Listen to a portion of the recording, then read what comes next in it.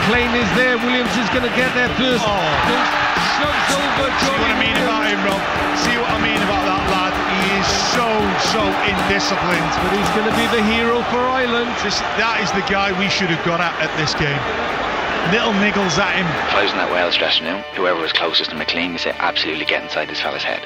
Poke away at him, see where the weak spots are. McLean's our man. It's all duck or no dinner now. We got to just go and win the game now. All duck or no dinner. Oh, Williams was slow then, and he's lost it. It's not about being slow, Rob. Why can't we kick 1 or 2? It's great play. Jeff Hendrick determined. Hendrick now for Republic of Ireland. He's kept it in play. And a chance here, McLean! Martin leads it, McLean! He's done it again! James McLean has been the star of this campaign for the Republic of Ireland. That's Ireland in front. And he might just have hit the most crucial blow of the whole journey. And the hero of Vienna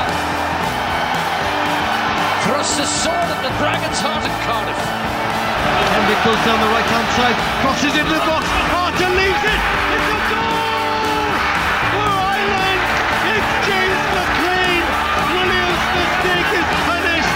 They broke down the right, a low cross, and McLean gives Ireland the lead. And the Irish fans in front of us are celebrating.